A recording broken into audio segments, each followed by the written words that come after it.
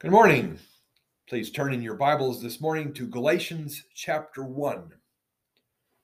Galatians chapter 1. We're going to be looking at verses 11 to 24 this morning. Last week, for the 4th of July, I preached a topical sermon on a biblical case for ADF and their defense of liberty. But the week before that, we began our study in Galatians and talked about how some missionaries from Jerusalem had apparently preached in Paul's churches in Galatia, telling them that people must obey the law of Moses and that the men must be circumcised in order to be saved. We find in the book of Acts that these missionaries were independent and were not sent out by the Jerusalem church leadership. Anyway, when they preached their false gospel in Antioch, where Paul was ministering, he confronted them publicly to their face, and then sat down and wrote a harsh letter to his new churches in Galatia, who were being deceived by this false teaching. In chapter 1, verses 1 to 10, Paul told the Galatians that he was astonished that they were so quickly deserting the true gospel and being misled by some who were perverting the gospel. So serious was this issue that Paul said that anyone preaching a false gospel would be accursed or go to hell. Paul's enemies probably said that the reason Paul didn't require circumcision is because he knew how painful it would be, and Paul was just trying to win the approval of men. Paul insisted that he was not trying to please men, saying that if he were just trying to please men, he would not be serving God. Actually, the Galatians should have known better anyway. After all, Paul did not change his message even after his life had been threatened. He had been run out of town and had been stoned and left for dead in Galatia. If Paul was just trying to please people, he certainly had a strange way of doing it. And that brings us up to this morning. Let's start by reading verses 11 and 12. I want you to know, brothers and sisters, that the gospel I preached is not of human origin. I did not receive it from any man, nor was I taught it. Rather, I received it by revelation from Jesus Christ. Let's pray. Lord, open our hearts and minds to your word this morning. Show us how your word through Paul, written so long ago, still applies to us today. We ask that in Jesus' name. Amen.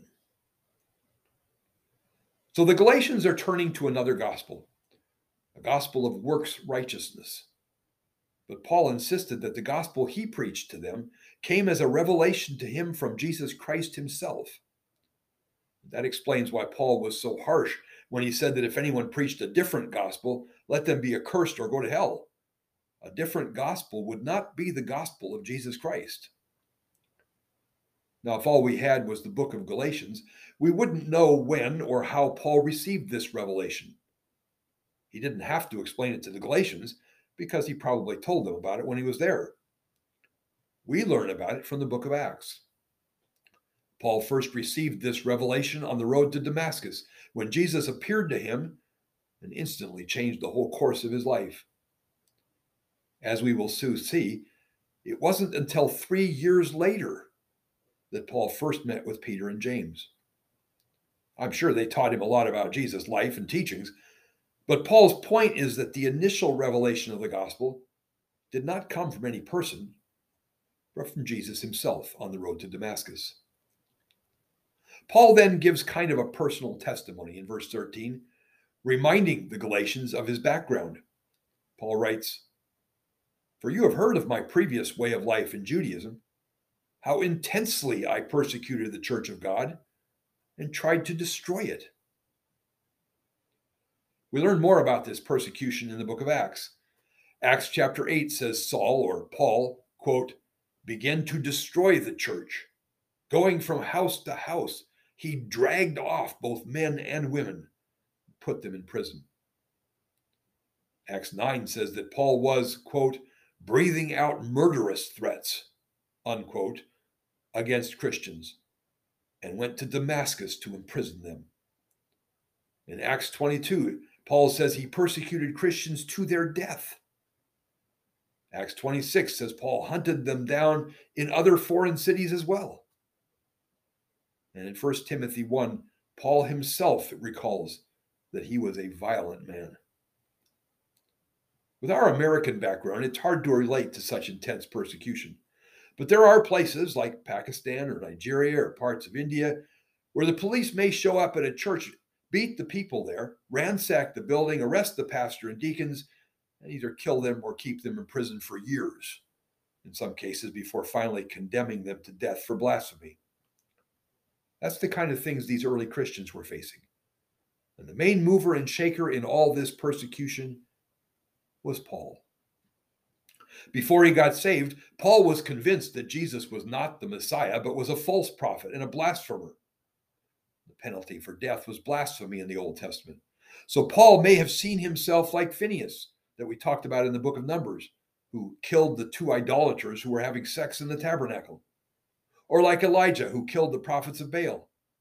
Paul sincerely believed that he was doing the right thing by persecuting Christians. But Jesus made clear to him that Paul was sincerely wrong. Paul's zeal was not according to knowledge. In fact, Paul learned that by persecuting Christians, he was also persecuting Jesus.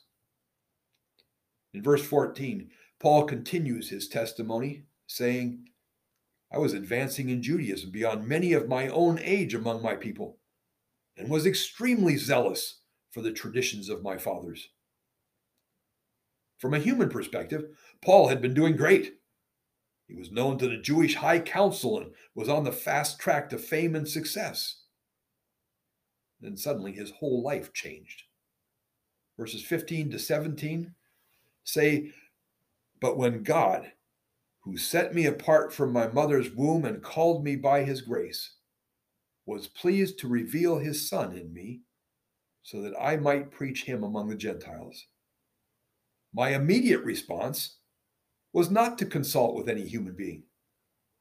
I did not go up to Jerusalem to see those who were apostles before I was. I went into Arabia. Later, I returned to Damascus. What Paul is basically saying here is that when Jesus revealed himself to Paul on the road to Damascus, Paul's first response was not to consult with any apostles, but to go into Arabia before returning to Damascus. Now, we know that Paul was in Damascus twice, and that he went to Arabia and eventually ended up in Jerusalem. But the exact chronology of all this is a bit fuzzy. But by piecing together information from Galatians, Acts, and 2 Corinthians, we can get a pretty good idea. If I were writing a novel about Paul's early life or early ministry, the basic outline of those early years would go something like this. After meeting Jesus on the road to Damascus, Paul continued on into Damascus as commanded by the Lord.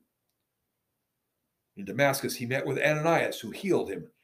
Paul undoubtedly told Ananias about the gospel Jesus had revealed to him, and based on Paul's acceptance of that gospel, Ananias baptized him.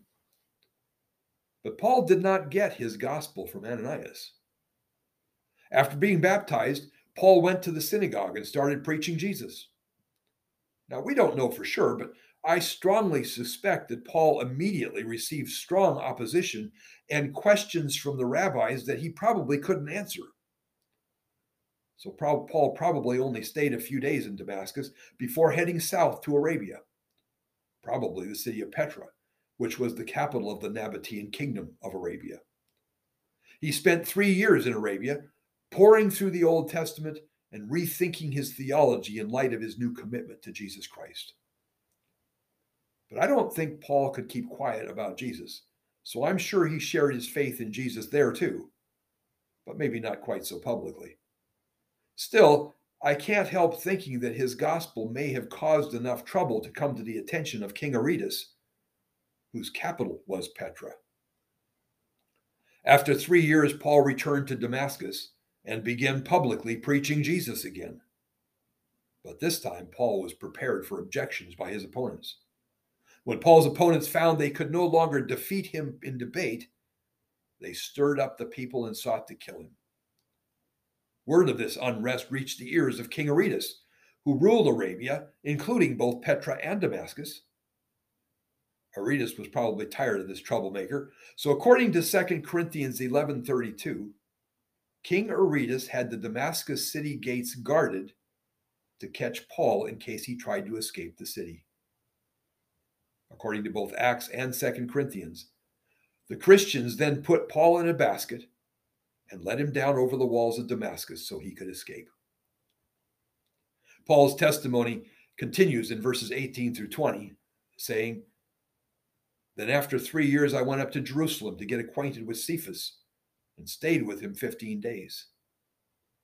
I saw none of the other apostles, only James, the Lord's brother. I assure to you before God that what I am writing to you is no lie." When Paul says after 3 years, he means after 3 years after his conversion.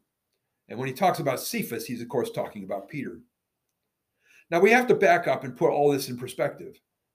The Galatians had been taught a false gospel. So Paul is telling him that the gospel he preached to them was not a man-made invention. He didn't get it from any man on earth. In fact, Paul tells them that he didn't even see any apostles until 3 years after Jesus had revealed his gospel to him. And even then, he only saw Peter and James, the Lord's half-brother. Now, we can be sure that Peter, James, and Paul did not just sit around for 2 weeks talking about the weather. I'm sure Peter and James taught Paul a lot about Jesus and his teaching. But Paul's point was that his initial reception of the gospel did not come from Peter or James or anyone else. It came from Jesus himself.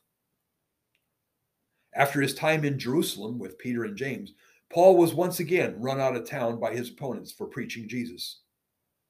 Paul says in verses 21 to 24, "Then I went to Syria and Cilicia, and I was personally unknown to the churches in Judea that are in Christ. They only heard the report, 'The man who formerly persecuted us is now preaching the faith he once tried to destroy,' and they praised God because of me."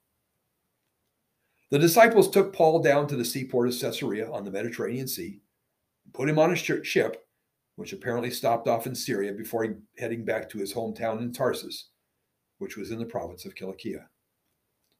In verse 21, Paul says that he was personally unknown to the churches of Judea. But how could they not know him? He had been persecuting them intensely. What Paul means is they did not know him personally. The implication was that he did not get his gospel from any of those churches either. All they knew is the one who had persecuted them was now preaching the faith he once tried to destroy. The big point of this passage this morning is really pretty simple. The false teachers had been preaching a false doctrine of salvation in Galatia. And Paul wants them to know that the gospel he preached to them did not come from any churches like the ones in Judea or Jerusalem, and that his gospel did not come from any church leaders like Peter or James. Although they certainly confirmed the truth of Paul's gospel, his gospel did not initially come from them. Paul's gospel was first revealed to him by Jesus himself. The implication was that if the Galatians reject the gospel Paul preached, they would be rejecting the gospel that Jesus himself had revealed. And that is the point of the passage. But there are some other tangent lessons we can learn as well. First, I want you to notice all the persecution going on here. The early believers in Jerusalem, Damascus, and other cities were being arrested, imprisoned, and even sentenced to death. When Paul became a Christian, hatred against Paul became so intense that he had to flee for his life from Damascus and then from Jerusalem. That was just the beginning of Paul's trials.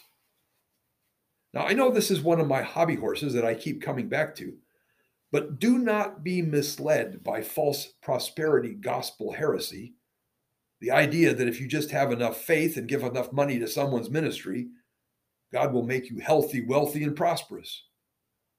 It certainly didn't turn out that way for Paul and for many early Christians. I've sometimes written on the back of our bulletins, faith in Jesus does not guarantee freedom from trouble or tragedy in this life. In fact, it may sometimes make life harder.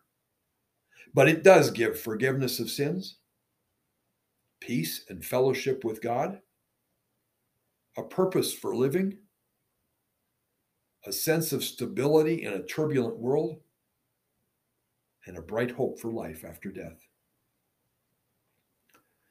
Second, Paul was on the fast track to success. He had been educated by a very prominent rabbi named Gamaliel. And Paul was even known and respected by the Sanhedrin, the Jewish high council, by the high priest himself. Kind of like being known and respected by our Supreme Court justices. Paul had even had everything to lose and nothing to gain by becoming a Christian. But then, out of the blue, Paul suddenly and radically became changed. Almost overnight, he went from being a very successful upcoming rabbi who hated Christianity to someone who was willing to suffer any hardship to tell others about Jesus. As Paul says in verse 23, they only heard the report. The man who formerly persecuted us is now preaching the faith he once tried to destroy. So what could explain such a sudden, radical change? This would be like the Pope suddenly becoming Baptist, or like Hillary Clinton suddenly becoming a Trump supporter. That just doesn't happen. There would have to be a pretty strong explanation. Paul's own testimony in verses 15 and 16 is that Jesus Christ was revealed to him and in him. Now, critics, of course, will say that Paul just suffered some kind of hallucination on the road to Damascus, or maybe some kind of heat stroke. But as I've pointed out many times before, according to the book of Acts, which can be demonstrated to be historically accurate, those who were accompanying Paul also saw the blinding light and heard the voice. They just didn't understand what Jesus was saying. Whatever happened, it wasn't just going on inside of Paul's head. Then in verse 20, Paul says, I assure you before God that what I am writing to you is no lie. In other words, Paul is swearing before God that he is telling the truth. Now, there are many people today, of course, who would swear to God they are telling the truth and then lie through their teeth. But Paul is not a 21st century American. A first century Pharisee like Paul, who was as zealous for the law of Moses as Paul was, would literally rather die than to lie under oath before God.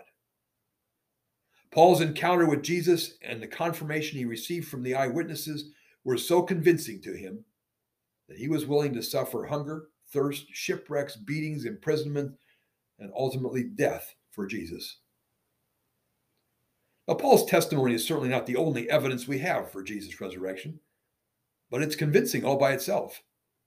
After all, people believe all kinds of things based on much less evidence than this. In fact, I'm pretty sure people have been put to death in this country based on much less evidence than this. Finally, in verses 15 and 16, Paul says that God was pleased to reveal his Son in me. Now, it's surprising that Paul talks about how God revealed his Son in him rather than to him. Although God certainly did reveal his Son to Paul, he also revealed himself in Paul in the sense that that revelation penetrated Paul's heart and it changed him, transforming him from darkness to light.